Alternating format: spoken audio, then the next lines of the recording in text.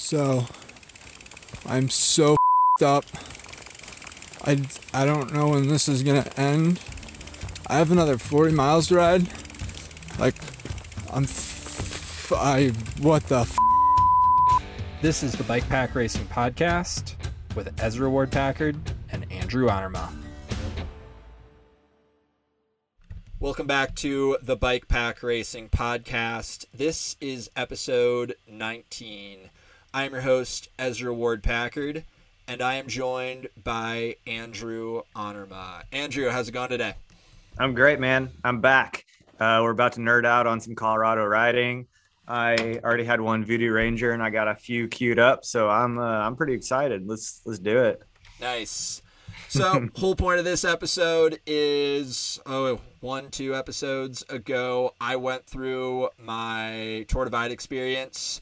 It's Andrew's time to talk about his north to south Colorado experience, which was very, very different than my experience. I DNF'd, Andrew won. So, Andrew, month removed, how are we feeling? How is that? I feel like we're kind of past the stage where it's just like everything is awesome because you just won a bike race. Like, I feel like that lasts like maybe a week and a half. Then after that, there's kind of like this dip. So where are we in the spectrum? Are we doing good? Are we still stoked on bikes? How are we feeling about everything? It's funny you mentioned that. Like a few days ago, I totally forgot about this race altogether, to be honest. Like every once in a while, I just remember like, oh yeah, I rode across Colorado and that was a sick ride. And I guess I went faster than everybody else. So that's kind of where I'm at right now. I had that week that you're talking about where you're kind of on cloud nine. And then I had a week of going back to real life and be like, man, this is dumb. Bikes are expensive. I don't know about any of this. Questioning all your life decisions. It's like, God damn it. You look at the credit card and it's like, no, why did I take a week off of work and go spend $50 at 10 different gas stations? What am I doing with my life? That's one of my biggest jokes is like, I really wanted to put Capital One as my sponsor on track leaders. It's not because like Capital One sponsors me. It's because they gave me a credit limit on my credit card. Like they increased my limit. But then like, honestly, I had my 30th birthday towards the end of June. And my mom, she honestly helped out quite a bit to help make it happen. And my dad as well, which is really cool. And yeah, so it was like a combination of efforts where Capital One, my mom and my dad, thanks to all three of you. Great list of sponsors there. Great list of sponsors. So, dude, honestly, I just want to hear all about north to south Colorado, how it went this year. I did it that inaugural year. This was year number 2. Some changes to the course, kind of the tail end, like the start, I think was pretty similar, starting in Fort Collins and then heading south, kind of bouncing. I feel like the first year it was a little bit more onto the front range where we did go into Colorado Springs and then back up. So not really bouncing into the front range, but you are kind of riding along that first, I don't know what to call it, that first line of Rockies. I don't know if it has a specific name in Colorado, but yeah, dude, go into it. How was it? I was curious how much it differed from your year. I mean, I would start with, my whole thing was with this was instead of trying to do a few bikepacking races, driving there, showing up the night before, or maybe 2 nights before, doing it and then immediately leaving, I'd rather put all my eggs in one basket and have one longer trip to really try to enjoy it. So I set aside about a week and a half. And so I got out there a week before the race started. Part of it, I wasn't sure how I was going to handle the elevation. It's been over 2 years since I was living in Salt Lake City up at Snowbird. So haven't been at altitude for quite some time. Either with altitude, from anything I've heard or read with research, either you need to show up the night before and go full send, or you need at least a week to try to acclimate. So like around 3 days early is kind of like the worst time to try to do it. So I showed up, got to Trinidad. Well, also, I mean, there's the whole fact that we're riding from north to south to Colorado, and I still didn't know how I was going to get back to Fort Collins after finishing the race. Yep. So luckily, we had Randy Wendell. He lives in Hot Springs, Arkansas. He's been doing a lot of these different styles of races. He decided he wanted to go, so he was part of the shuttle system that we set up. And then Jacob Los, he flew out, so we had three of us that were basically hanging out and did the race, and then all of us were hanging out again at the end, which was really cool. So yeah, I got out there early. It was raining the first few days. I basically just did some spins, tried getting up to higher elevation to see how the body was handling it. Wanted to scout some sections of the route, but honestly, weather didn't really allow for it. Like I wanted to do the final pass, which I think is Cordova Pass, and it was just storming like crazy. And so I ended up doing it's like Virginia Canyon Road, I think, out of Idaho Springs. Okay. I did that one day, got pretty muddy. It's gorgeous. When I went to do it that week leading up to it, it was pretty rainy and muddy, overcast. So I couldn't see a lot of the surroundings, but I got to see some. And then whenever I did it during the race, that was like super early morning, so I could actually see it. But I did like Mount Evans, which is the highest paved road in North America, got up to a little over 14,000 feet. And I felt really great on that, which was cool. I did it loaded down and everything, just testing out the setup, tire pressure, stuff like that. And yeah, it was basically just, I was doing a bunch of 2-hour rides is what I was doing, 1 to 2 hour rides all week. And the rest of the time I was just chilling, just enjoying the scenery, getting to take in, I don't know, the environment and the different communities and the people and everything. So it was really cool. I think that's kind of what I'm trending towards more with any future races, is being able to enjoy my time there for a little bit before going into that race mode, so I can just be very relaxed. So Yep. what I found with work is if you're just working nonstop all the way right up to the race, and then you race and you go straight back to work, it just feels like there's no release, like you never actually relax. And so it was really important to me to just like feel totally relaxed going into the start line, to where I was just like, cool, this is going to be a really awesome big bike ride. And at some point it's going to start not feeling super great physically, but that's okay. At least right now I'm very relaxed and I'm excited to do this. So yeah, really the week leading up to it was checking out some different areas of Colorado. I picked up Jacob in Denver on like Wednesday from the airport. Got to hang out with Chad, and oh man, it's gonna drive me crazy. I can't remember. It's either his girlfriend or his wife. I can't remember her name, but they hosted us. We stayed the night there in Denver, and he was nerding out about the route some, which I loved. He's done the Colorado Trail a few times. He's done a ton of riding in Colorado, and yeah, it was Thursday night. Stayed in Fort Collins, got some food and beers with some people, and then I had a hostel room that night. Did my classic. I think this is my classic move, is I get a Domino's pizza the night before a race, and I eat about half of it the night before, carb loading, and then I put the other half of it in the frame bag. And I also got some cheesy breadsticks, so I ate about half of those as well, and I put the other half in my top two bag. I was very paranoid that I messed up the route file somewhere, because I split it into a bunch of smaller files too. So I had the route itself for this year was right around 595 miles. And I split it into, I think, 6 files in total. And I was obsessively like going back, trying to make sure I didn't mess up anything. So I'm still up till like midnight or 1 o'clock the night before. So you start slightly sleep deprived. Like you get 4 hours of sleep. So much for that relaxed start. Like I love that concept. Yeah, you're so chill all week. Yeah. That's something I honestly love doing, and I will try to do for every single race, is riding from Calgary to Banff. Yeah. Like just those 2 days, like just that release of like, okay, get in that like racing mindset and just kind of get used to living off the bike. And it doesn't have to be super long. It can be super short, but that's something that Lael has historically done a ton. You know, she classically like rode to the start of the Tour Divide from Alaska, has done stuff like that. I know Silk Road Mountain Race, she like toured the entire course before then racing it a week later. So Like, absolutely love that. Staying Yeah. up to 1 a.m. the night before, not so sure about that, Yeah. dude. That's Yeah. I that mean, stresses okay. me out. So I was in the state of Colorado, so I did partake in some recreational marijuana. I know my mom's gonna listen to this, so I'm sorry. I did do that. Uh, but that helped me sleep the night before. I was like, okay, Andrew, you just need to eat like 2 edibles right now and like watch some Netflix and pass out. So I had already triple checked everything.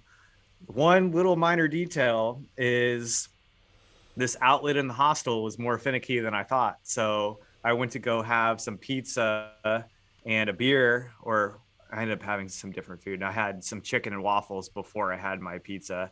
A lot of carb loading. All the So food, all the food. whenever I left, I was charging my Axis battery, or so I thought. So I get back and I see the light's not on anymore. I'm like, cool, it's all charged. Throw that in the bag, swap out, let's charge another one, yada, yada, yada. Turns out that it was finicky. And I guess I had bumped it to where it wasn't charging that whole time. So, well, that's a little bit of foresight for what happens later. But anyway, kind of a late falling asleep that night. We start at 6 a.m. Friday morning, which is kind of early, but it's already plenty of light. I still had not received my rental spot tracker yet.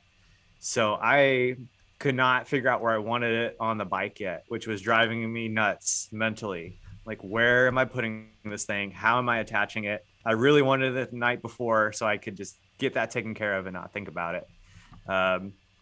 So with our whole shuttle system, I meet Randy and Jacob at a parking garage downtown Fort Collins before we get to the start line so they can drop some stuff off because they stayed in hotels and they're like, okay, we don't need all this with us on our bike ride.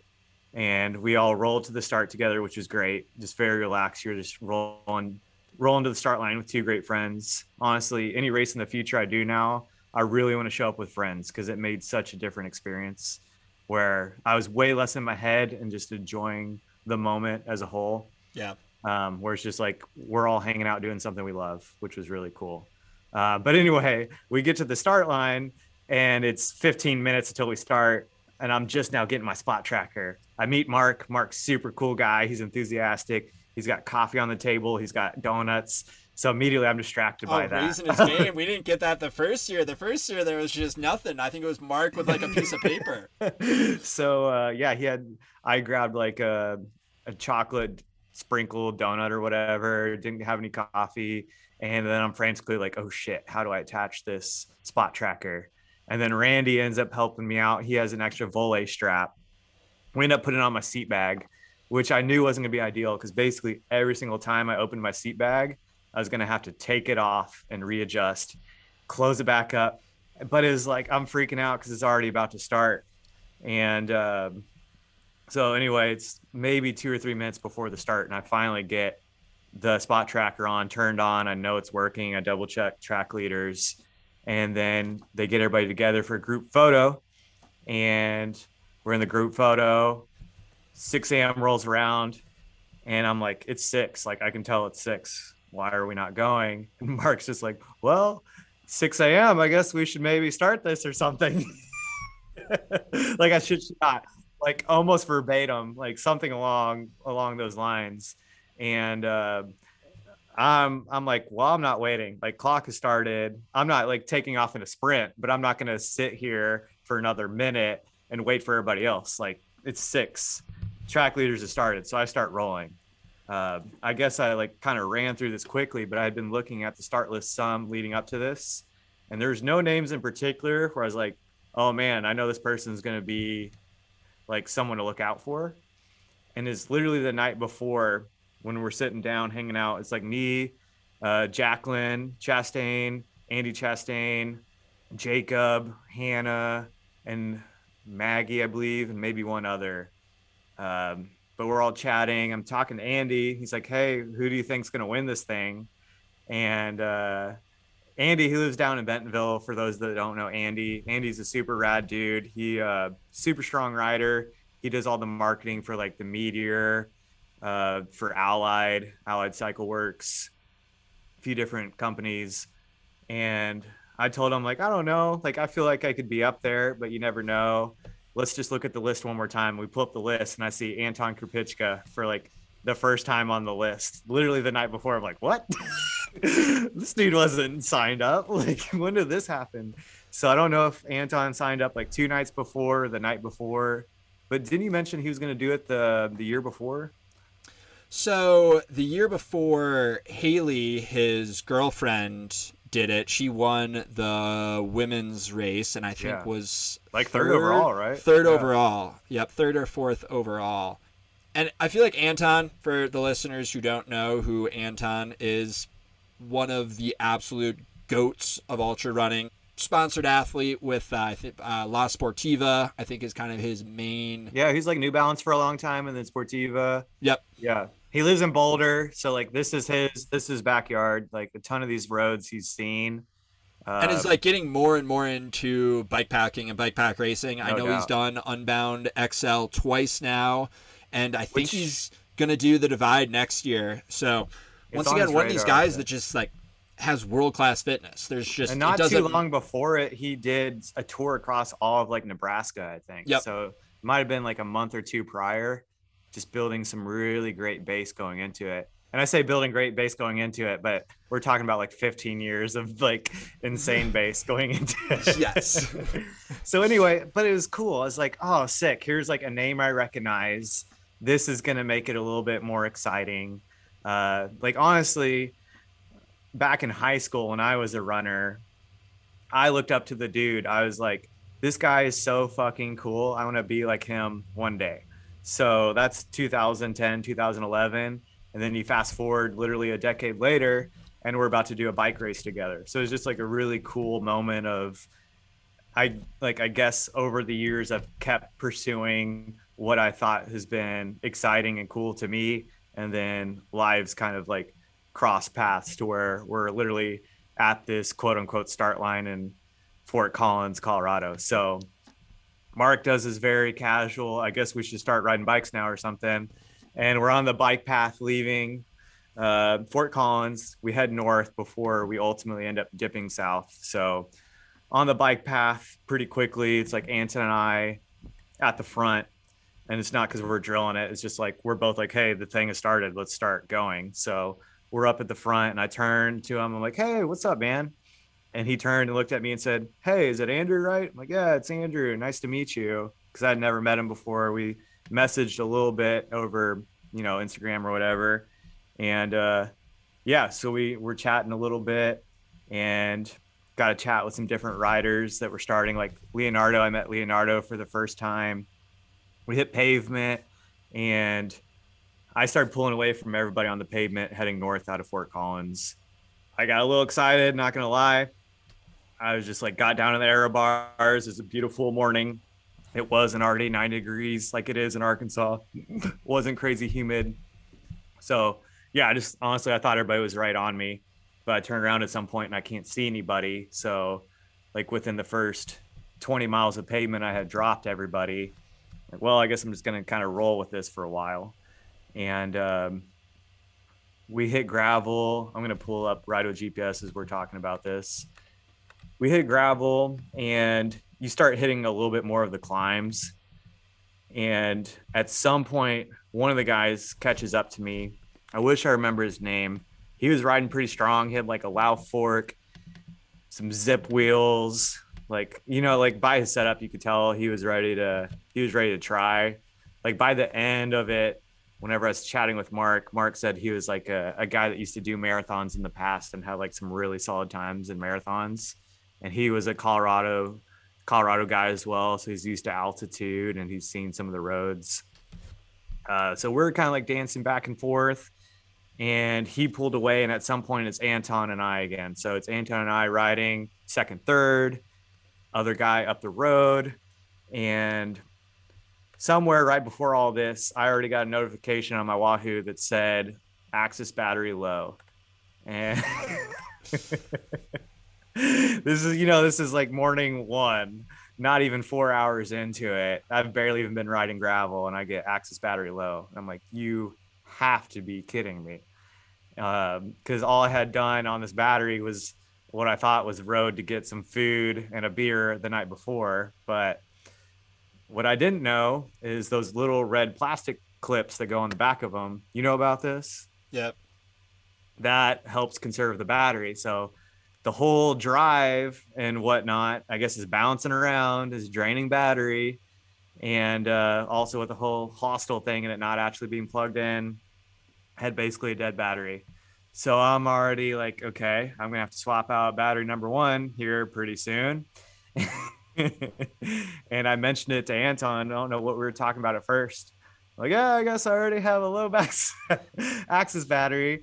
And he looks at me and goes, "You didn't charge that shit?" Called out. Like, Called out. not being a dick at all, just kind of like laughing. And I'm like, and then we start talking about it, and he basically explains how the whole axis system works. And I was like, oh, sick, thanks, man. So like right out the gate, like first we're leaving town and he's like, we're chatting, he's being super nice. And then en route during the race, he's already explaining to me like how you're supposed to take care of batteries. Like, oh, this makes a lot of sense. We're kind of talking about the guy up road. I said, I don't know. He seems to be hitting hills hard and then going slower on flats and downhills. And I think Anton wanted to pull aside to piss or do something with his bike. So didn't see him again. I ended up passing the guy in first. And it wasn't until like 100 miles in I had my first resupply. So I had my pizza and breadsticks like I was talking about. 100 miles in, that would have been the town of Gold, I believe. I'm going to zoom in on that tiny little general store. Felt right at home, felt like something in Arkansas. It was the Cabins gift shops is what it was. And this wasn't something if I knew it'd be open or not. They have it as like mile 107. I go in there. It's one of those things where you can buy 20 things and spend $12. And I guess while I was in there, that's when Anton passed me and I had no idea. So Anton wasn't too far away. But that was my first resupply. And See, that so that was different than the previous year because our first resupply was in Granby at like 100 and I think it's like 160 miles right around there. So that is a big difference. Yeah, I'm not sure if like I don't remember there being any resupply options. See, that I was first kind of year, intending so on Granby. Yep. So maybe a few changes at the start, and then I know we were talking earlier. The course really changed after. Oh, it's like wintergreen or something like that. Okay. Kind of like parallel to like where Denver is on the Front Range, where we stuck closer to the Front Range and then jumped down into Colorado Springs, where you guys just kind of stayed farther west. And so things were like, honestly, it gave me false confidence all the way up till like Granby, just how fast the course felt. Oh, and I don't know if that was the same course. Yep. Okay. Yep. So there was like one section where I was like, oh, this is pretty chunky. It was like the first time I was like, this is notably chunky, but I just felt like things were really fast and the weather was nice. Where that first century of a 600-mile race loaded down, I want to say I was averaging somewhere between 12 and 15 miles an hour. Yeah. With like stops and everything. And it wasn't like I was drilling it or anything. There's even a hill I walked pretty damn early on where I remember like there's the guy in first and I was in second. We were both going up a hill at the same time and it got surprisingly steep and I hopped off and started walking. And he looked back and I could tell he had the most confused look on his face that I was walking. I was like, no, trust me, like it's okay to be doing this right now. There might not be walking in bike racing. There is walking in bike pack racing. And like, honestly, the biggest ticket to me for accepting that was doing the Washita Triple Crown back in April, single speed. I did so much walking and I just realized that sometimes it just makes sense to get off your bike and walk. And even if you have a bunch of gears, sometimes you just don't need to be getting your heart rate that high or be putting out that much power, especially in that long of a race that early on. So yeah, Anton passed me there. And then I think third place was a bit further back. Granby was the first like proper resupply. And that's when you're, I don't know what time of day that is. I want to say you're early evening. Yep. late afternoon, early evening. I think it was almost spot on what Mark said the year before, where the leaders were coming in at X time. Like I found myself coming in like 15, 30 minutes earlier than whatever time he said that the leaders were coming in the year before. So that was pretty cool. There, I stopped at Come and Go. I got just like, some random drinks with electrolytes, maybe some caffeine, some snacks. And I was hoping I was going to run into Anton there. I figured he was going to take the healthier route and go to the city market and get some real food. I'm not sure. But then right after that, we hit some single track. Did you do single track right after Granby? Nope. So after Granby, that was sun was going down, and I know why they changed it because you're like on a pretty busy road. Um, Okay. I like thankfully got through most of it. Well, it was still light out, but I can imagine that in the dark, an So did you just hour, like stay two on the hours. highway right there, basically? Yep, stayed Getting on the over highway to like straight down to what is it, Winter Park, and the yeah, start of the what's the big pass? Rollins. Rollins. Oh Yeah, man, Rollins. we'll get there. Okay. We'll get there. Okay, single track. Yeah, so that was cool. Like I think some of these changes were later on. I don't think Mark initially had that in there, but you do this cool single track, um, basically connecting from Granby over to Winter Park, and you're going through this like low key ski resort area or something. And I think that's when the gap started opening up more because there was a guy and his daughter. It was like the first time I saw people on route that knew what was happening and they're like cheering. I was like, whoa, there's like people that are cheering me on as I'm approaching them. They must know what's going on. And yeah, really nice guy and his daughter. He's like, yeah, you're doing awesome. You're like 10 minutes behind Anton. I'm like, oh, sick. 10 minutes. That's pretty close. Like, I guess I'm doing all right. And the single track, I guarantee you, he opened up quite a bit more. He had the 2.2s on, had his crust bike steel. Uh, I'm sure he rides a lot more single track than I do. I probably average. I mean, all my single track was the Washtenaw Triple Crown. I can't tell you if I've done any single track since April. Fair, fair. And also, I have not been riding my bike a whole lot because that's another story. So yeah, it's some cool single track, and then you get into this just like really rad, like almost rails to trail type of stuff where it's gravel but it's packed down a bunch and it's pedestrian style. So you're doing a bunch of that all the way over to like Fraser, and then Fraser. I think I stopped at a gas station once just to down like a couple Gatorades real quick or something. Fraser over to Winter Park. I think maybe it's Winter Park where I actually got a little bit more, but I didn't up on any more food or anything. And then I started climbing Rollins Pass, which Rollins Pass was like the notorious part of the route where I knew nothing about it, but that's the one part everybody's talking about as far as it being chunky. You're getting up high, gets a little gnarly. There's a tunnel that's collapsed or something, and you're not allowed to go through it anymore. So you have to hike over it. There's still snow up there. So going into it, I was like, there's a lot of unknown variables here. And so I start climbing Rollins Pass just a little bit before sunset. And I see Mark and his wife really low down on it. And she's taking a video clip. Mark's clapping. I'm like, oh, sick. That's really cool. That's just like a side tangent. I think it is cool whenever a route director appears on a route a few times. Like I know there's all kinds of controversy about with media and this and that, or maybe there's not controversy and some people just love hyping up the concept of controversy. But I saw him there and I just thought it was cool. I was like, hey, you organized all of this, you created this route, and I get to interact with you again briefly in a more intimate moment. It's not the start line where there's 50 other people. It's just me and you and your wife right now. And a real quick, like, how are you doing? I'm like, I didn't hop off my bike. I just kept riding, but I'm going uphill. So I'm going pretty damn slow. So they have time to talk to me as I'm approaching them. And I'm still rolling up. And he's like, oh yeah, we saw Anton not too long ago. But at that point, I think it was more like 30 minutes ago versus 10 minutes ago. And So that was really cool to see them. I got a little bit higher up and immediately it's like, okay, I need to throw on some layers right now because the sun's about to set and it's about to get cold. Which is cool because like I've been in Arkansas in the summer and I never need to throw on layers, period, right now. It's if you throw on a layer, it's maybe because it's going to rain for a little bit and you throw on a rain jacket just to take it right back off within 15 minutes, or it's so hot you just get rained on anyway. So I put on leg warmers, arm warmers, and a down jacket over, like I had my merino wool t-shirt.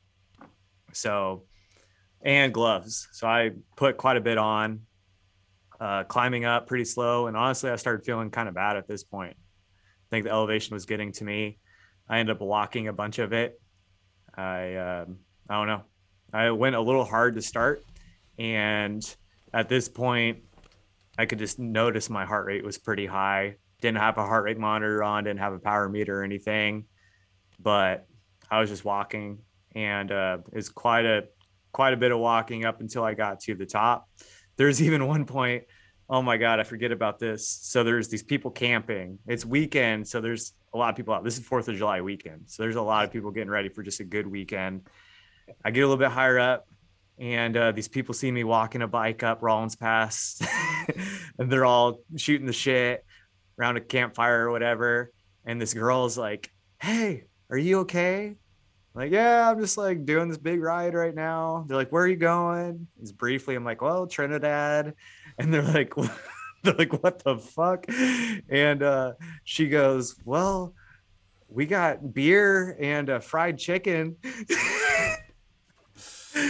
And I wanted it so badly, but I was like, my stomach was not behaving well. I was not feeling good.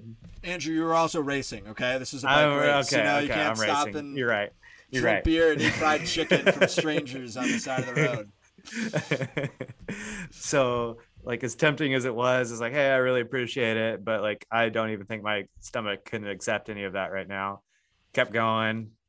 Eventually get to a point where I'm actually hiking through snow. I'm like, this is a little ridiculous right now. I'm hiking through snow on July 1st, or I guess it might have been July 2nd at that point because it might have been past midnight. And but it's exciting to me. And honestly, none of it was like scary. I guess after talking to some riders afterwards, they were pretty like, oh my gosh, what if I slid? How far do I go? I'm on a mountain right now. Can I die? Like none of those thoughts really went through my mind when I was on the snow. It's just like, oh, like kind of annoying. I got to try harder with my footing right now, but otherwise things are fine. So where the snow was this like you get to the tunnel where it's blocked and you kind of go to the left, like around the tunnel? No, there's a fair share before that. Honestly, okay, there's like 2 or 3 sections before that where you had to cross snow. Okay.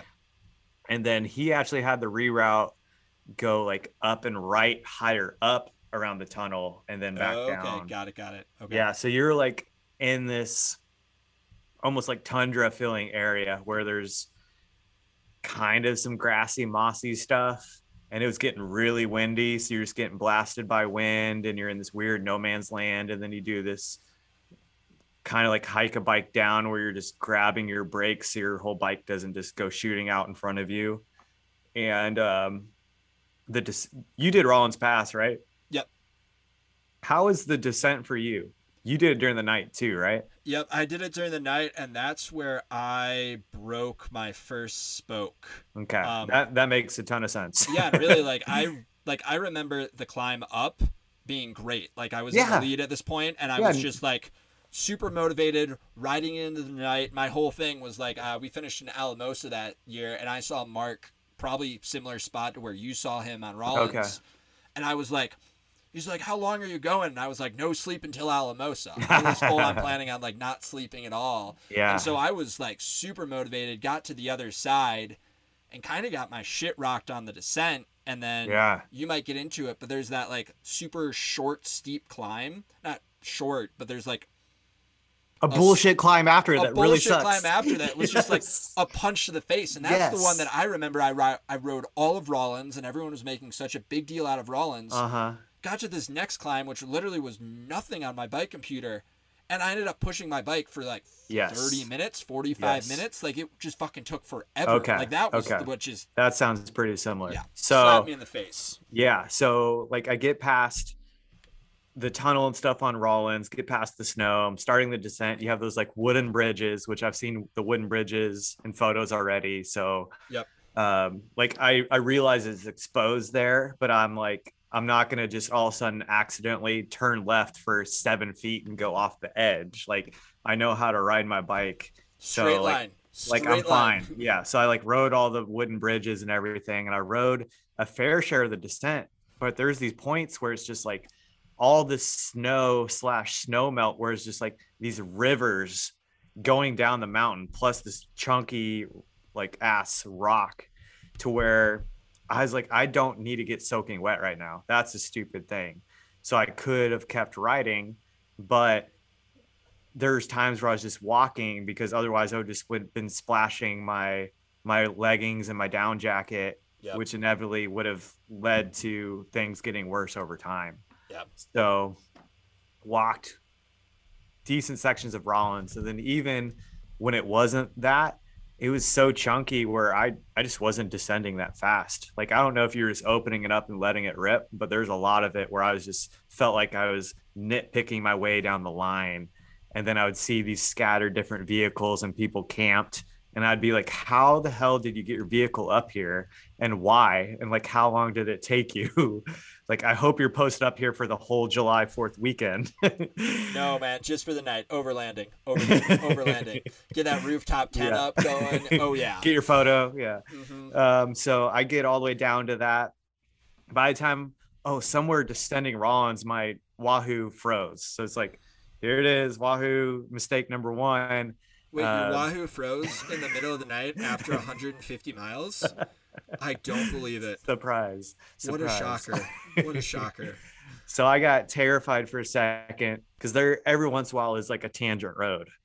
And I was like, oh my God, if I did not take one of these tangent roads that I was supposed to, I'm going to lose my shit. And I am not going to want to race anymore. Like, have you had experiences in the past of I going have. off course? Have. Is this a previous trauma we want to touch on real quick? Yeah, East Texas Showdown, except I was in first that time.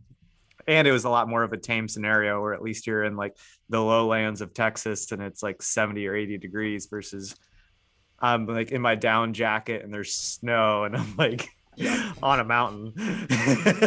Kind of in the middle of nowhere too. Kind it's of like that area, you're just like, it's out there.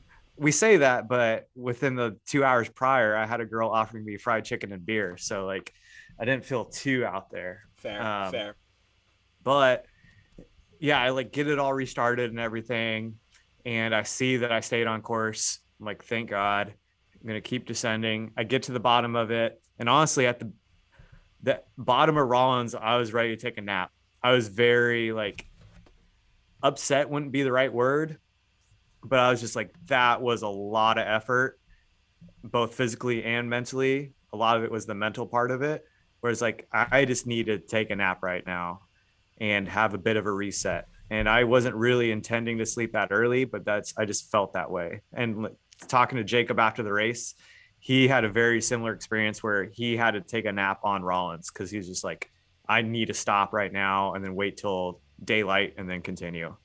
And so there's this weird abandoned town at the bottom of it, which I want to see if I can pull up. I don't even know. It was just like all these abandoned buildings, and I tried yanking on different doors and stuff and nothing would open. It's before the next climb, which someone was saying is like Mammoth Gulch. I think that's what it is. Yeah, it's South Boulder Creek is that kind of like crossing, and then you hit that next climb. Okay. And so I'm yanking on some doors there. I'm even debating on just sleeping in the grass near one of them, but it looks like maybe one or two spots people actually live. So it's like this weird moment of like, I'm still pretty awake, but I'm just over it. I just decided, okay, let's just get over the next climb, and then you're to Central City. Like, then you're actually in an established area. So I'm like, okay, let's just knock out this one more climb. And the climb was awful, as you were talking about. Ton of walking again. And there's times where honestly it's stuff I could have ridden, but I just hated the idea of sitting on my saddle and spinning in my granny gear. I was like, shoot me now. I don't want to do 110 cadence. Like, I just want to walk my bike right now. And you're just at high elevation still. You're still hovering at like 10,000, 11,000 feet, which was making me work harder than what I wanted. Um, so I get to the top of that. I was even thinking about taking naps along the way going up it because I was so over it. And then, like, okay, now we just descend. And same case where going up doesn't seem that bad. And then the descent just gets exponentially worse. Chunky as hell. Like even Jacob, that was on his 2.35 tires on a mountain bike, was like, that descent was messed up. And so that was a lot of getting my bones rattled, stopping every once in a while to shake my hands out and stuff. And yeah, Just to jump in, hike one and of bike. the like crazy things about this course, and we kind of touched on it before, is those first 175 miles, you are moving. Like, you are So just cruiser. absolutely flying, and then you hit Rollins, and it's just a punch in the face, and then another punch in the face, and really, like, for me, I felt like that first night, second day was so rough because we'll get into it later. Like, it doesn't really stop. Like, after that, there is no like chill riding. It's like the Yeah. descents are super chunky, the climbs are super high. You're at altitude. It's just like you have to fight for every single mile. Where like those first, first day, first whatever, 18 hours is just cruiser, and then you just like It builds a hard little bit of stop, a hard stop. false, like a false confidence for sure. And so I was going a little harder than I should have. I should have conserved a little bit more. But I get past that, get through the descent, finally make it to Central City. By the time I get to Central City, honestly, I was really glad that I had scouted that out already, where I saw that little downtown area. And I had already seen, I knew that I just didn't feel like doing the final climb before descending to Idaho Springs. Ultimately, that's kind of what I wanted, was to make it to Idaho Springs because there was a 24/7 gas station there. Yep. But Central City, I was already dead set. I was like, I have to take a nap in Central City. And this is where I have no knowledge of where Anton is because I've been out of cell service this whole time. Haven't even bothered to like pull up track leaders to try anyway. It's just like all I cared about was like getting to the place to take a nap. So I get to Central City, and I want to say this is maybe 4 in the morning that I'm rolling in. And I end up setting up by this random like government building. I honestly can't tell you what it is, but I found a good spot where there's a bush and a wall. And I'm like, I can put my little bivy right here, my bike, and I'm out of sight of all these like different residential spots right around me for the most part. And so get the bivy out. I strip down naked, get my running shorts on, put on, maybe I kept the same shirt on. I don't know. Uh, but yeah, I lay down in there and I set my alarm for an hour and 40 minutes, I think. And, or that's like the overall time I allocated. I was like, get up by 6. I think it was like right by 4 is when I was laying down. And, yeah, it's 5:40. That's what it was. It was like 5:40 was my alarm and went off. You got an alarm going off right now. And, Continuous blood glucose monitor. What a yeah. shocker. So my alarm goes off at 5:40. And honestly, I hit snooze for 20 minutes. I was like, I need to sleep a little bit more. So I set another alarm for 20 minutes later. That one went off. I was like, okay, that was 2 hours of sleep, Andrew. That's 20 minutes more than what you allocated for yourself. No excuses now. Like, start making moves, some kind of slow motion. The sprinklers start going off. So I'm like kind of trying to push my shit out of the way as like this, the end of the sprinkler line is kind of hitting where I'm at. Not going super fast. It's cold. It's like I need to put all my down stuff on right away. I even have my down pants on. Like I want to say it's like in the upper 30s where it's at there. You're still around 10,000 feet or so. But then, yeah, I'm swapping out. So I'm getting naked there and the lights out. And I'm like, oh man, this is a little bit worse looking right now. Like you're getting naked downtown Central City. But anyway, like right before I went to sleep, I saw Anton had stopped in Central City as well. And like, that's what made me feel good. I was like, cool. I caught up to him. we both stopped in Central City. So like, cool. This is first and second. He stopped at like a cemetery somewhere. And when I woke up, got everything together, I saw he was already leaving Idaho Springs and climbing. It's like, God damn it. Like he made some good time. Like Oh yeah. Yep. he woke up earlier than me and he's already climbing out of Idaho Springs. So I mosey my way over, descended Idaho Springs, which that Oh My God Road, that's what it is. Do you remember Oh My God Road? I do remember that, and I remember Okay. the climb out of Central City just being another like It's and a I pretty decent climb out of yeah. Central City, especially if like it's like how you're starting Yep. your morning. Yep. And then the Oh So My God Road, just crazy switchbacks like straight down to the highway. and then Just towards the wow. end, it's just like a straight shot of just washboards where you're just and you're going 40, 45 miles an hour and you can't even see straight because you're bouncing so hard. And Yep. you're like, is everything about to explode right now? And you get down there and I get over to the come and go or whatever it is. I kind of take a hot minute there. I have my breakfast burrito, a few different things, roll over to Idaho Springs, climb out. And then from here, it's just like, I don't know, I kind of start settling into a rhythm. It's a Saturday morning. I see a fair share of cyclists out. They're all road cyclists, but they're doing these different classic climbs in the area because you're near Fort Mount Evans.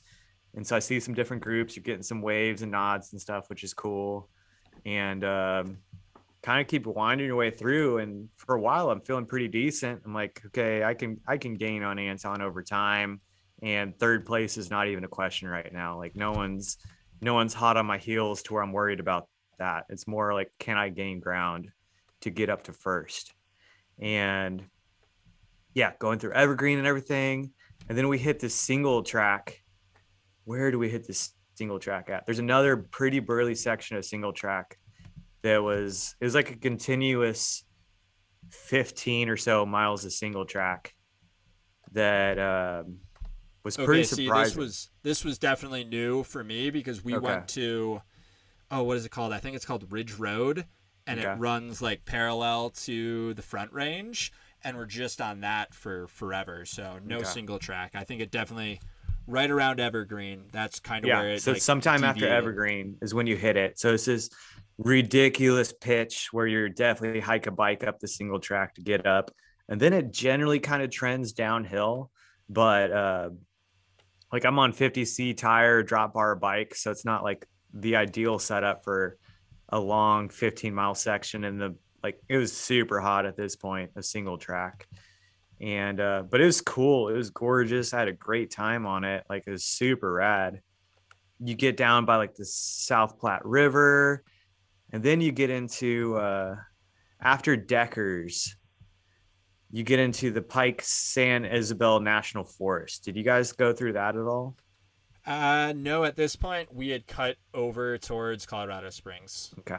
So this is where maybe that's more where the single track was. But anyway, this is where I started falling apart. You get into this big, wide open area that's called the Burn from Chad that I got to meet and hang out in Denver. And he's spent a bunch of time there. But it's like, I guess a lot of forest fires had happened there. And it's to the west of Pikes Peak. And there's just this really wide, exposed area with a bunch of climbs and descents. And I hit it midday and I was just getting absolutely roasted. This is where I was just crumbling mentally. Like I was fully convinced that I was about to enter tour mode. And next real place I got to, I was going to get a hotel and sleep for 10 hours. And I was just going to tour the rest of it. Like I shit you not, I was 100% convinced on that. And I had like vehicles passing me, people giving me weird looks because I'm walking every single little hill. There's all these dispersed campgrounds. It's a beautiful area, but it's just like there's all these different campgrounds and everybody's on their 4th of July weekend just chilling. Like no one's doing activities. Everybody's chilling because it's hot. And, it's like either you're in the water drinking beer or you're drinking beer at your campsite. And yeah, it's just like they'd have these vantage points where they could see me coming for a long time. They just see me pushing my bike for a mile and I'm just looking stupid. It's like 4 or 5% gradients at times. And I'm just like, I can't even do this right now. I'm so over it. And So at this point, are you paying attention to what Anton is doing ahead of you, I or are mean, you I'm just out of like, service again, or I okay, wasn't even bothering to look. I'm on and off with like listening to music. And it's not like I was hating my experience or anything, but it's more so in my mind as like shifting my mindset of what I was actually trying to accomplish. So like one thing I left out earlier is when Anton and I were riding side by side, like say mile 60 or 80 or something. We're chatting. I'm like, so what do you think about all this like sleep deprivation stuff? Like, this is your first race of more like this style. It's not Unbound, where it's definitely one push and it's just like a single day race. Like, what do you think about sleep deprivation? And he said, it's like, well, I didn't bring a sleeping bag. So I was like, okay, okay. He's like, but that doesn't mean I'm not going to sleep. I'm like, cool. Like, I respect that. That makes sense. I'm like, same way where I didn't bring a sleeping bag, but like, I might sleep some. And like, he was just very open. I was even like, do you have a certain game plan? Not like I was asking his exact plans, but I was just like genuinely curious. I'm like, hey, this is a big ass ride. This is a little bit different than the style of stuff you normally do. Um, are you like, you got anything set in stone? And he just was, no, it's all very organic. I'm just going with the flow. If I'm feeling great, I'm gonna keep riding. If I feel like I want to stop, I'm gonna stop. Because he was asking about some of the other riders, so he was curious enough of like, hey, what's that guy that's ahead of us? What's he up to? And like even with Jacob, he's like, hey, Jacob's in the race. What's he up to? And I told him like Jacob's game plan is to sleep 2 hours a night. Like that's his plan. And I remember Anton going, whoa, like that's pretty intense. And so yeah, fast forward back to the burn. I'm pretty damn convinced I'm gonna sleep for 10 hours whenever I can get to a place and tour the rest of it and maybe get fifth or sixth. And it's never like through that area I felt exponentially better or anything. I just like finally got through it, and I got down to Lake George, as I think is what it is. Yeah, Lake George is when you're kind of finally through all that. Got a resupply there. Starts raining and stuff, which I think Anton got some worse conditions than me through that area. Like it's raining on me, but I think he got properly stormed on.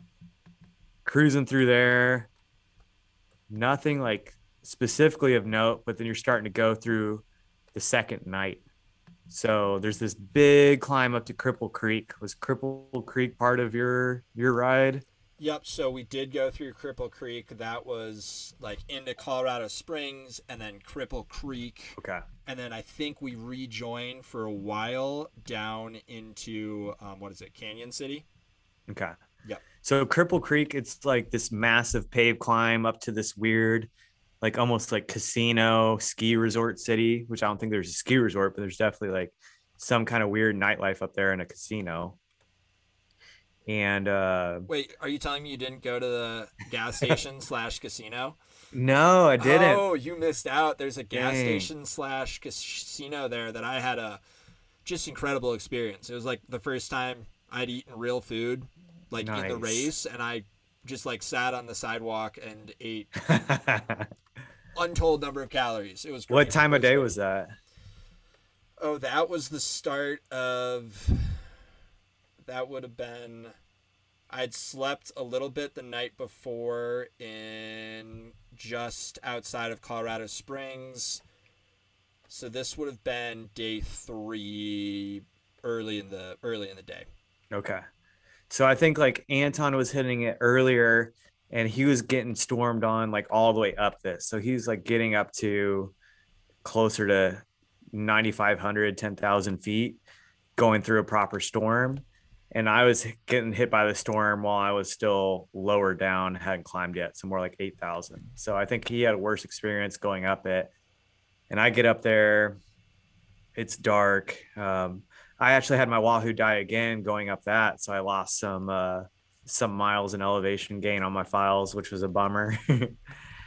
And reset it as I was climbing because you get to a point where you're like, whatever, my Strava is not going to look as cool. Like, I know this is the only road, so I'm just gonna like keep going and like figure this computer shit out as I go. Like that's something I've been able to let go of versus in the past. Like in the high country, I was like devastated. I was like, no, I must get every mile or the people won't believe me or whatever. And then like you start realizing like most people don't give a shit about what you're doing anyway. Trust me, the only one who is stalking your Strava is me. It's just me out there like, oh, let's go look at his. Does he have power data? How about Yeah, heart look at rate that data? gap. What's going Look at on that there? gap right there. Did he even do that? Yeah, and then this insanely incredible descent out of Cripple Creek, Shelf Road.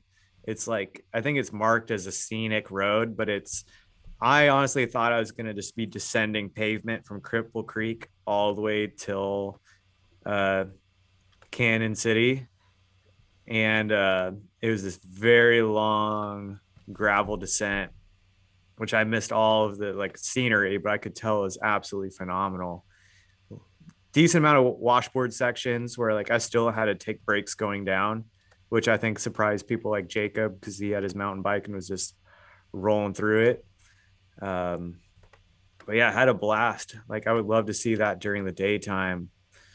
And During the daytime, if you hit it right, it's an absolute inferno. When I descended down from Cripple Creek, mhm, it was like 60 at the top, and then you like descend down to the river, and it got up to like 90, 95. damn. What is the name of? Did you go through?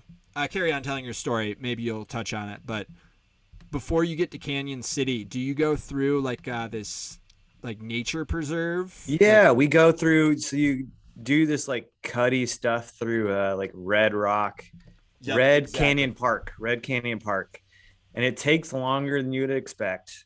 And there's parts of it that get kind of chunky and steep. I could tell that probably would have been really beautiful during the day. Is that what you're talking about?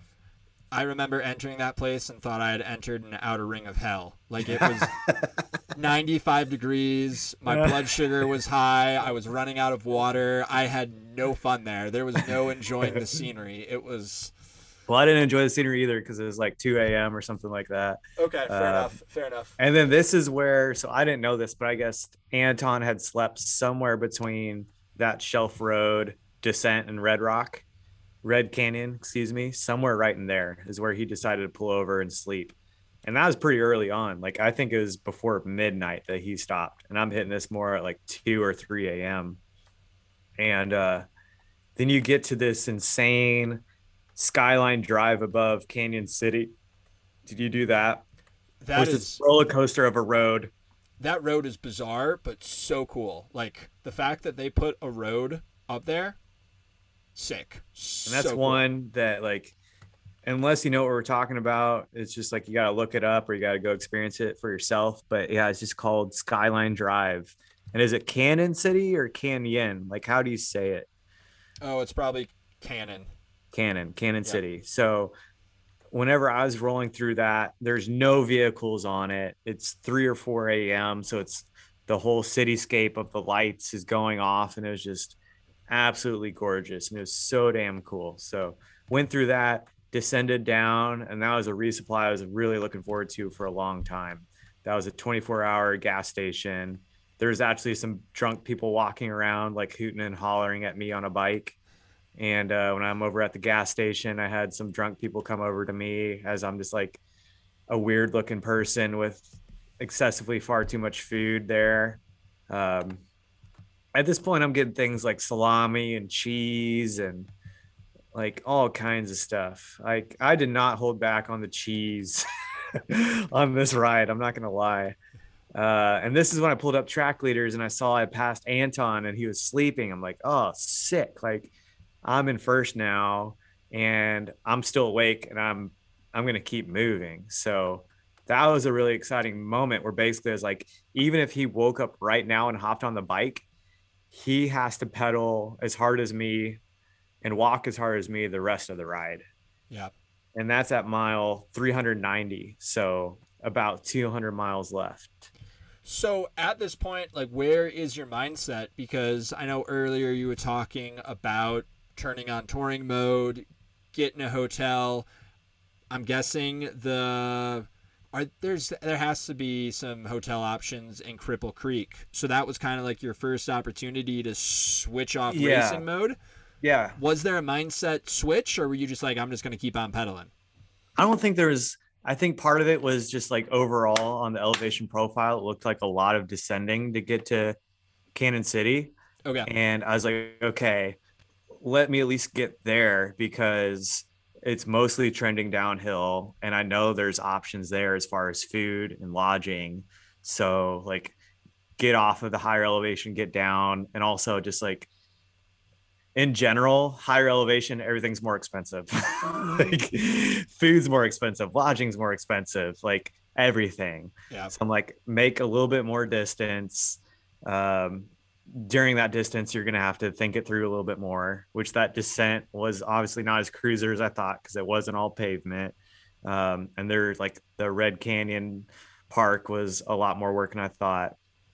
But that gas station, I didn't look at track leaders until after I got all my stuff, which I kind of took my time, got all my stuff, sat down, pulled it up.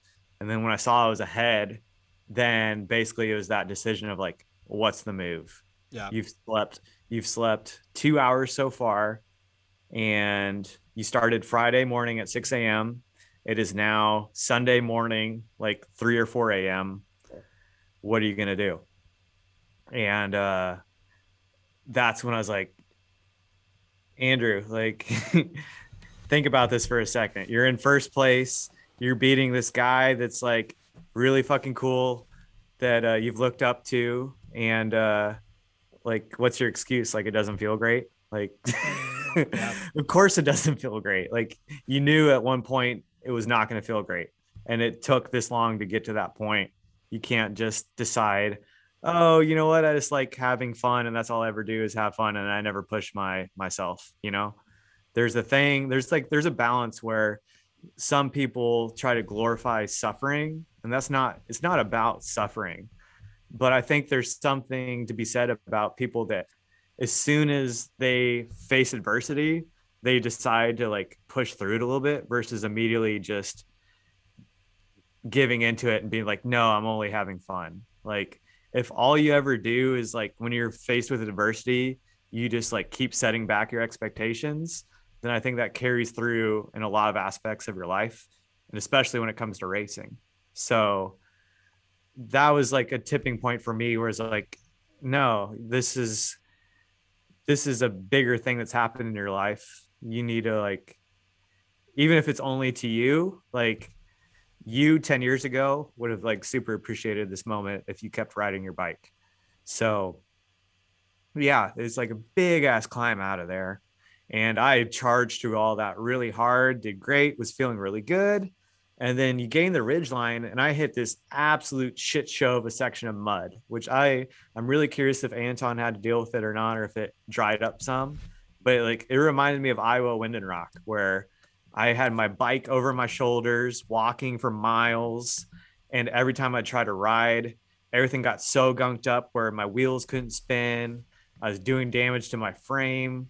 Chain kept coming off. I was so frustrated. I was like, are you kidding me? Like, I got this like good lead, and I know he's just gaining on me so fast right now. And finally got through all that. I know we've been talking for a while, so trying to like speed up this bit, but No, take your time. The we people that get want to listen they'll be listening. that's They'll be so listening. true. The That's people who so don't true. care, they were gone an hour That's ago. that's true. Yeah, that's what this is about. So I get over to like you get to the Silver Cliff, West Cliff, get like another classic like frozen burrito that you microwave in the oven or whatever, and through there, do you go over to West Cliff your last year when you did it? Yep, so that was my last resupply before going up and over the last pass down into the Great Sand Dunes, which honestly Okay. I'm kind of disappointed that is no longer part of the course because it is, talk about fucking brutal. That's a gorgeous area for one. Like, so we're staring at that mountain range that you're talking about that you go over. Yep. Like, we keep staring over it to the right. And I'm like, man, that's gorgeous. You're kind of like in this valley in between two mountain ranges. And you keep looking over at that one as like the majestic one. And then we kind of go in the center, and then we trend the other direction and go through some other mountains. Yep. But that's pretty wild for that to be your last resupply. What was the overall distance on yours again? I think it was 5:30. I think Okay. that, yeah, 5:30, 5:40. Okay. Okay.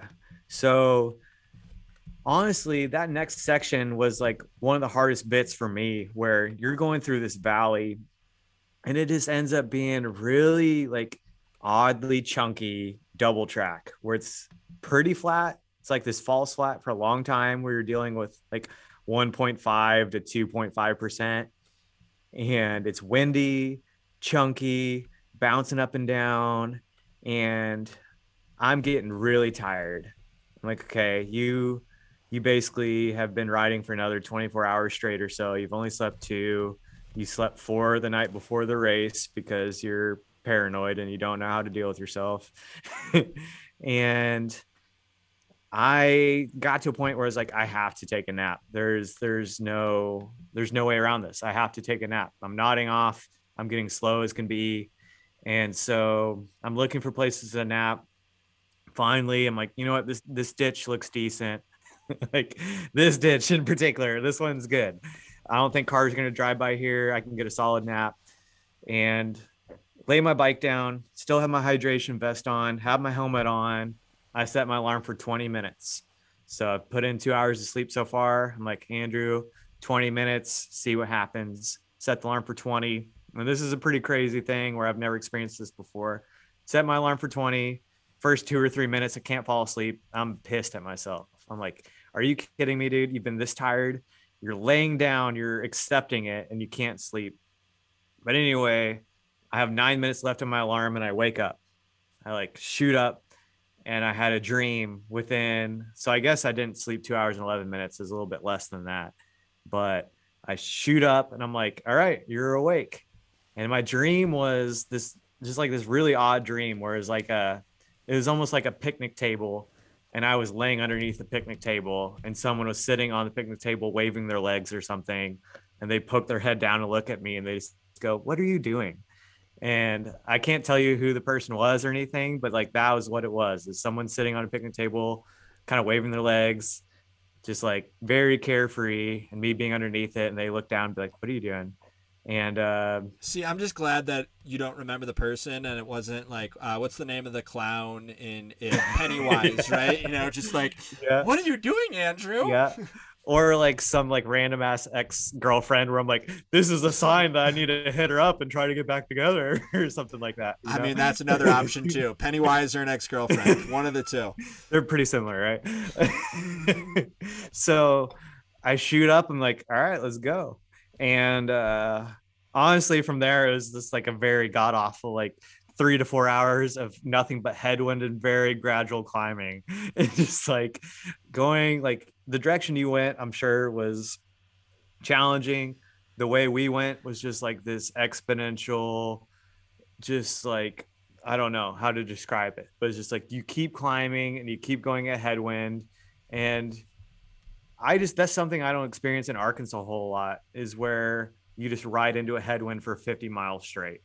And it's very demoralizing when you're tired and kind of sleepy and you're looking down at your bike computer and you're seeing the mile per hour average of just like humiliating numbers. And you can like address each cow as you're passing it because you're going so slow. And finally get to where I'm descending. And then I'm excited. I'm like, cool, I'm finally descending. And that's when it's more like the home stretch. So like Walsenburg was like one of the last proper resupplies. Walsenburg was like what does it show here on Rido GPS? This is mile 498. So you got like a century left from there. And that's where I got, I actually went into Taco Bell there.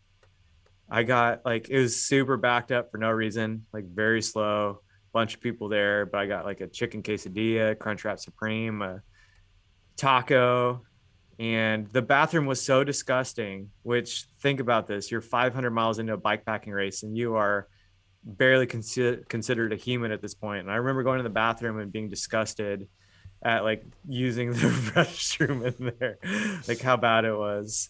And That's when you know it's bad, because the farther into a bikepacking race you go, the standards just go it was down and so down and low. down, and it's like, wow, look at that porta potty. I could totally just take a nap in that porta potty right now. Yeah. And Whatever. honestly, that would have been Farista. So it was like right before it, 495.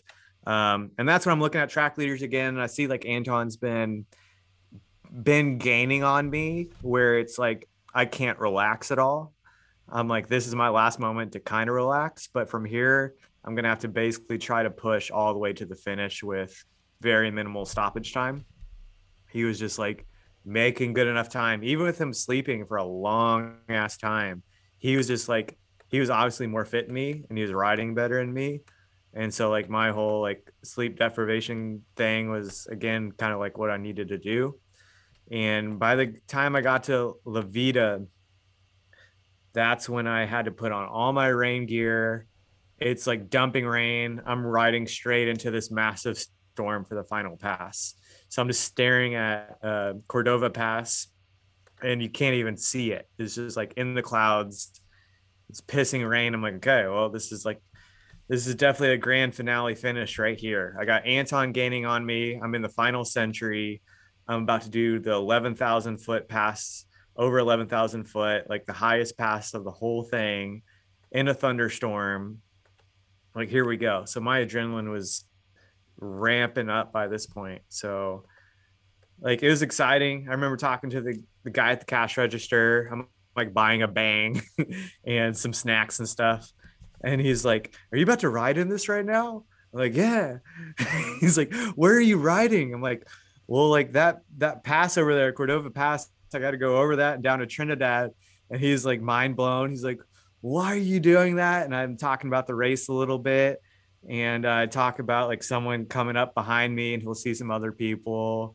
And I just remember him being like, "What are you gonna get when you finish? Like, you get money, you get this, you get that." I'm like, "Nah, dude, you get like literally nothing." And I just remember him going, "That's awesome." Like, he was so stoked at the fact that like you get nothing for it. And I was just like out there doing it. And that honestly just got me really excited because it's just like a random moment in normal life and society where a guy at a gas station working a blue collar job like me was able to get hyped up on someone riding their bike, being soaking wet, and like just doing it because whatever reason we're doing it, right? Yep. So yeah, I like charge up the final climb. Once we get to like the gravel and stuff and dirt on Cordova, I walk some of it because I'm just like, I had already been walking so much at this point in the route. It's like, I'm fine with walking now. I get to the top and I take a break in the pit toilet for a second. And I descend a little bit, take a break. And that's like one of the first times I actually started looking at text messages and stuff. I open up my phone. Anytime I open up my phone is really just to check track leaders and turn it back off.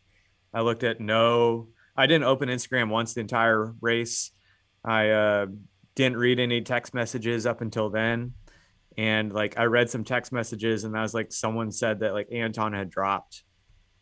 And I was just like, holy shit. Like I was just been like pushing really hard for the last hour or two, like trying to run away from him. And then I realized all of a sudden second place is way far back.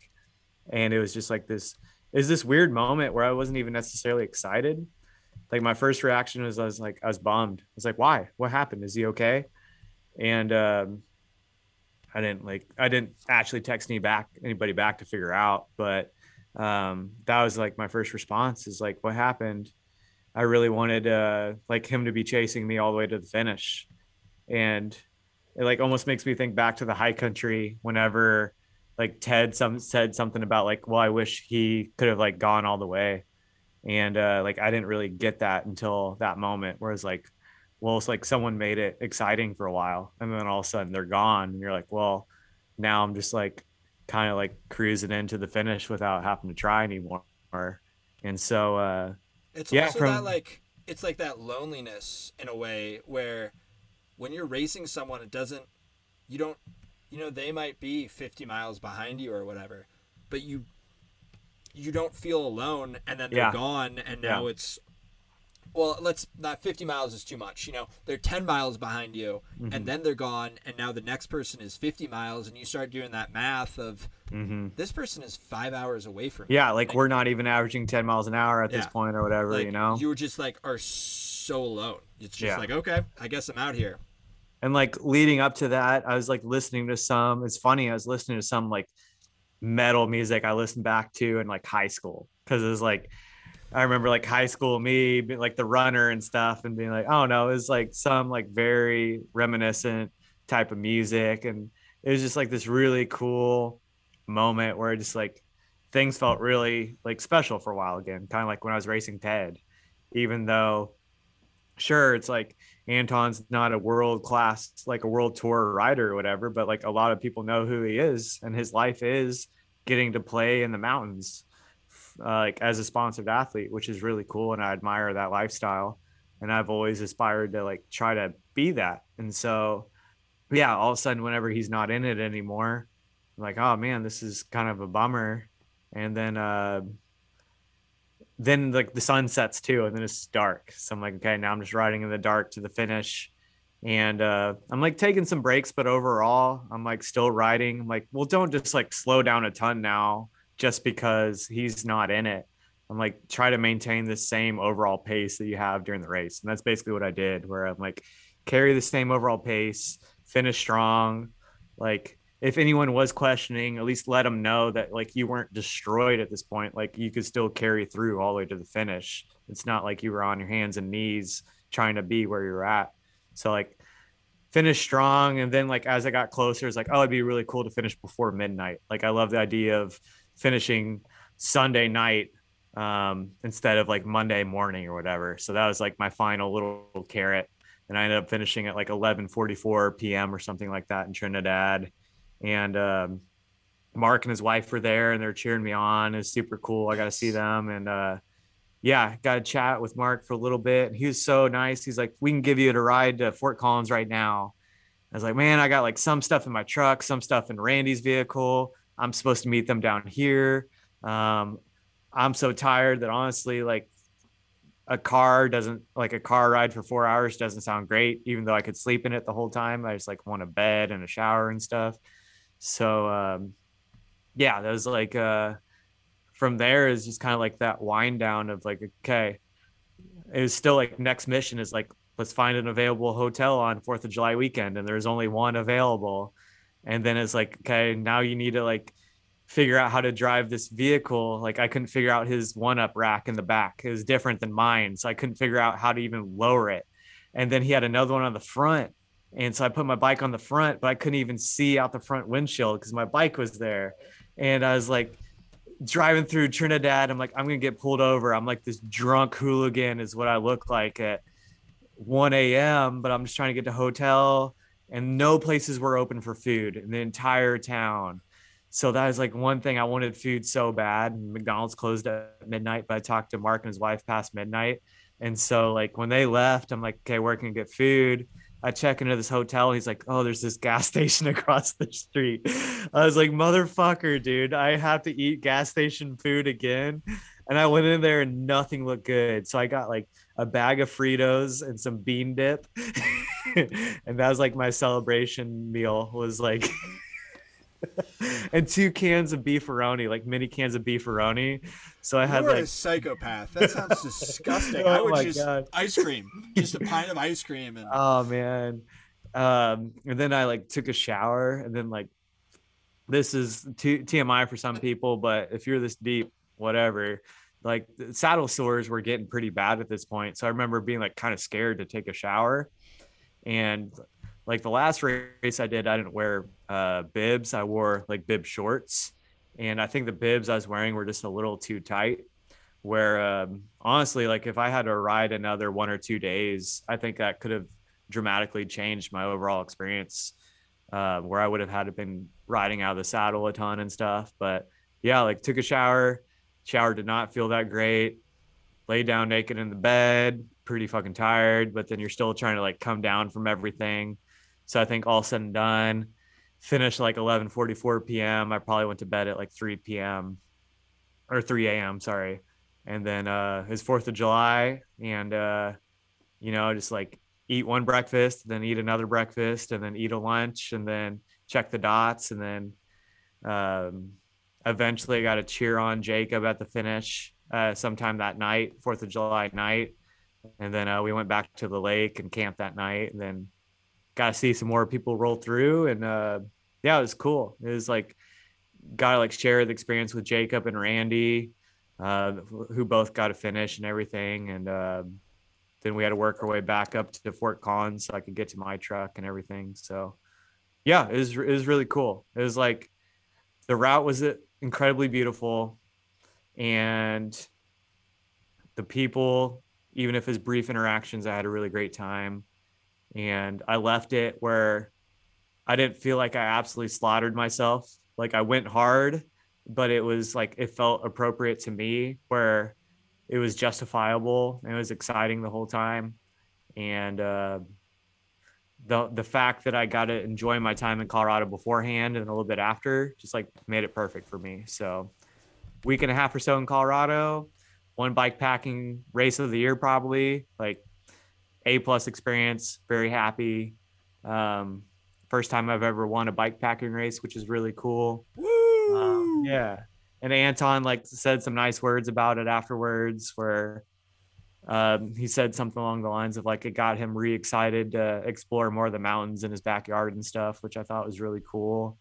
And just like the competitive nature that we had felt just right. Whereas like we both were just seeking a very genuine experience, and were respectful of each other's like mindsets and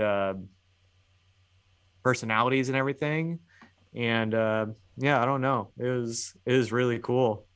And then here we are a month later, and I've already forgot about it, and I'm glad we're talking about it. But it's just like that's the weird thing about bike packing. It's where you tell someone like, oh yeah, I rode my bike from the north border of Colorado to the south border of Colorado, and I did it faster than anybody else. And like I went faster than someone that has been a pro athlete for 15 years. You say that to normal people, like a normal person, quote unquote normal person, and they're like, oh my God, like, are you getting offers now to like do this and do that and do whatever? And it's like, no, like I got ghosted by the bike company that I ride for. And like I had one company reach out like 2 weeks later, but they didn't even know about the race. They just like randomly saw me on Instagram. So it's like that gives a little bit of insight about like the state of bike packing right now as far as racing. It's results honestly still don't mean a whole lot. It's like social media is a big part of it. What are you doing in the community? um, I don't know. It's like obviously you and I haven't figured it out. We love it to death, and that's why we're doing a podcast about it, so we can talk about it more and try to like contribute more to the community itself. But yeah, I mean, all said and done, like that's something I'm going to remember for the rest of my life. um, and I even had a time or two like during the race where I was like, this might be my last bike packing race. I don't feel that way anymore. But I remember during it, I was like, this is fulfilling everything I've been looking for. And so like that was really cool to like finish it and be like, oh no, maybe I don't need this anymore. Like this checked all the boxes. This was perfect. And so a few weeks goes by and you're like, oh, I kind of forgot what that was like. Maybe I need to experience that again. But like it was a very happy moment for me. And yeah, I'm like so thankful I got to go do it. And yeah, that was all really because of mom, dad, and Capital One. Gotta love those sponsors. Gotta love those sponsors. Yeah. Dude, that's awesome. Like, so happy to hear that you had such a great experience, comprehensive experience before, and then going out and racing. Like, so cool. Like, it gets me stoked on it all. You know, the experience and the race. Like, Yeah. very cool. Yeah. Just like a big, like, standing ovation to Mark, where it's just like it truly is a lot of effort, and that's not his job at all. And so I'm just like really glad that he got people together to do that. And he spent the time to be out on route a few times and like cheer people on. And yeah, now it's just getting ready for the high country. which I'm so glad you signed up for the high country. I'm excited to like witness other people have that kind of experience. Like even like you don't have to be first place to have that kind of experience, but just showing up and seeking a big adventure and seeing up to like 150 people show up in Arkansas to have that experience is really really cool to me because that's where I live and that's where I play bikes all the time. So yeah, like I mean, there's a few things about it. Like I love the people that are just trying to finish, but I still am really really stoked for the people that are trying to like get an FKT.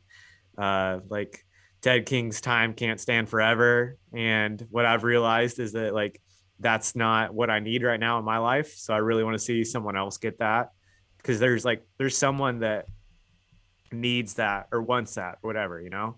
And so like whoever that may be, I'm going to cheer them on like so hard during the race if like that's within reach. So like for you, for instance, with all this like experience you've accumulated leading up to this, like if it's 3 days in and you're still on pace, I'm going to be out of my mind cheering for you. Or like if Spencer comes back after his attempted ITT and things didn't go the way he wanted.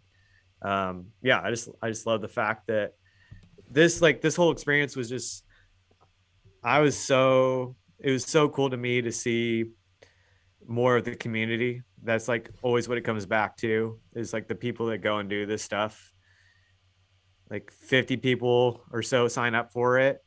It's I think everyone's really cool that signs up to do one of these and everybody tries to play themselves off like they're no big deal or like what they're doing isn't as good as everybody else, but it's like you take the population as a whole and you're driven to do something kind of wild that most people just like won't even consider in the first place. Awesome, dude. I'm ready to go. When is Hell Arkansas yeah. High Country? Hell Let's yeah. go. October 8th. October 8th. There's still like 70 spots available. Oh, damn. Okay. That's Yeah. surprising. So that's across three different options. Okay. But yeah, it's open 50 spots for each. So you got the full loop, the south loop, the Washita Triple Crown. Um, yeah, yeah, it's I love bike packing, man. It's every time I like start doubting it for whatever reason, maybe it's just like life in general starts beating you down or whatever. You talk to someone else that like does it and cares about it, and it's always like super uplifting and like reminds me of why I love it so much. And you're always a great example. And yeah, I feel like whoever listens to this, uh, it's a very similar story where sometimes it's just like you need someone to relate to and understand that yeah, there's other people out there like you that really enjoy it and there's something special about it. For sure, dude. And really, so I didn't touch on this, but I got COVID for the first time last week and was absolutely wrecked and rather quickly like worked through my regular like kind of weekly podcasts, and then I like started to go back and listen to some of my favorite episodes of Bikes or Death and a few other bike packing related podcasts, and it's like that's like such a go-to for me where it's like anytime that I'm like starting to feel down on cycling and the grind of it, I'm like, okay, let's queue up Sophian talking about his Tour Divide experience, and it's like straight back into it, you know. The next day I'm like looking at my training program and like writing up intervals. Like, okay, let's do this. Like just that little added motivation. So honestly, that's what I hope this podcast is for people out there, right? They hear you talk about your success at North to South Colorado, any of the other episodes, and just like get that spark to, you know, go ride really, really hard and race, or just like go do a cool experience. And that's something that I just kind of want to wrap up with is North to South Colorado. It's still like kind of under the radar. I honestly think it might be one of the best bikepacking races in the country, just Dude, because so it's like long and hard, but it's also like extremely accessible. You look at the resupplies and it's like almost every 100 miles you get a resupply. Mm-hmm. And usually it's a resupply where you can also get a motel. Like they're, you know, maybe not every single time, but there are so many camping options that if you want to go out there and do it in a week, do 100 miles a day, it's totally doable. And I love events like that where it's a fine balance between like, yes, there's a pointy end where people are riding really, really hard and pushing sleep deprivation. But then there's also the opportunity to have this really cool experience of riding through the beautiful state of Colorado over the 4th of July. So, Yeah. One thing I'm going to add with gear real quick, just because I know like questions come up with gear, is I rode it on a drop bar gravel bike with a race Geo with 50C tires. And afterwards, like as I finished, I told Mark I would never ride it on that bike again. So okay. if you were to go do this route and it stayed mostly the same, I would say, of course, this is my personal preference. Some people really love underbiking, but even with trying to go fast, I would say a little bit of a bigger tire would be the move. So if I went back and did it again tomorrow, I'd be rocking bigger tires. And I mean, sure, maybe I'd still be drop bar because I love drop bar bikes, but a 50C tire didn't quite cut the ticket for me. So there's that last tidbit right there as far as gear selection. More volume, more better for the North to South Colorado. Yeah, and for the listeners, 50C goes to about 1.96 inches. Like, what do you think, like, any tire size you could, like, what are you running? Are you running 2.2s, 2.3s? Like, I think 2.2s would be about that right balance. Yep. Yeah, I could fit a 2.2 in the fork I have. I don't think I could fit much bigger than a 50C. I could fit like a 2.2 if it's more like a slick tire in the back. So okay. Yeah, I like beyond that, it's getting very personal preference, but for the comfort factor over the long run, under a 2.0 tire, I don't recommend it unless you're someone that's put in just a ton of time on that kind of tire and that kind of terrain. And if you're not sure if you've been in that kind of terrain or not, then either you need to go find out if you've been in that kind of terrain, or you just need to bump up the tire volume, one or the other. Like it's like the Ozarks are not easy riding, and that's what I ride in all the time. 50C tire, I'm fine with that for most stuff, but also you got to take into consideration this is a 600-mile race. So like Doom, for instance, that's like under 400 miles. A 50C tire, that's me on the cutting edge of like what I will accept. Otherwise, I'm going bigger. So yeah, I'm constantly preaching a little bit bigger of a tire. And one day we're gonna have a tire partner or sponsor, and we're gonna be able to try out all the tires, and we're gonna be able to tell you which tires are the best. But in the meantime, all we can talk about is size, and that's what I'm gonna say is 2.0 bare minimum, unless you're just some cyclocross freak that's very proud of what you do. Unless you love underbiking, and really, like this goes. And have at it. If you do, like, please do. If you love underbiking, or you're a much better bike handler than me, which is not that hard to do, then have at it. But for just like your average rider that's just like, I want to go do this route, I try to be just as frank as possible, where I like going as fast as possible, but also being comfortable. Me personally, going back, I would never ride something smaller than a 2.0 tire. Yeah. And this is a larger conversation for like the whole industry as a whole. And I know that there are some bike companies out there that are kind of making some bike packing specific drop bar bikes. But like there is still like this massive void where, you know, with gravel bikes, it's like it's a maximum of 29 by 2.1, and even that you're squeezing it, and that's kind of like the cutoff.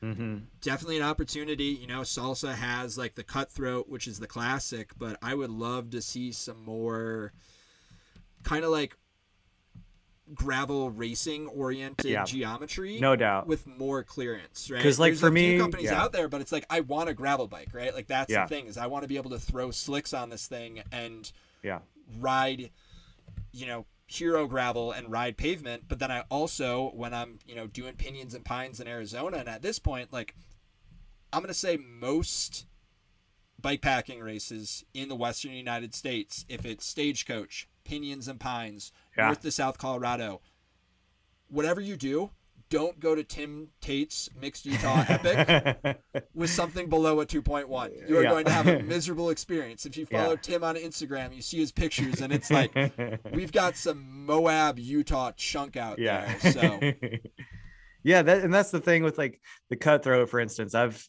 spent some time on a Cutthroat. I've probably put in like 1,000 miles on a Cutthroat or so. Like the first time I did Doom was on a Cutthroat, like all the way through.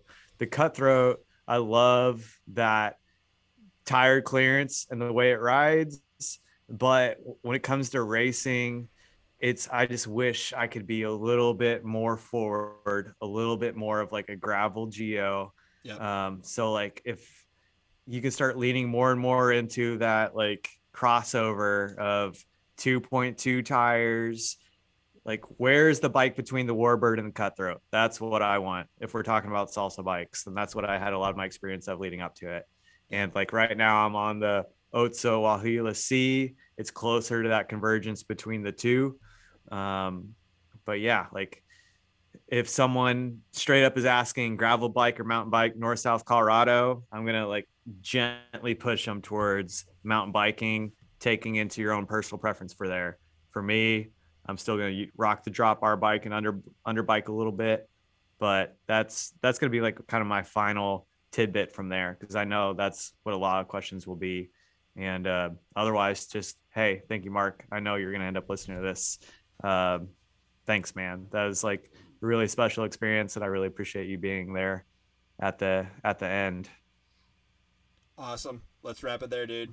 Cool. Thanks a bunch. This has been fun. This has been episode 19 of the Bike Pack Racing Podcast. Thanks for listening.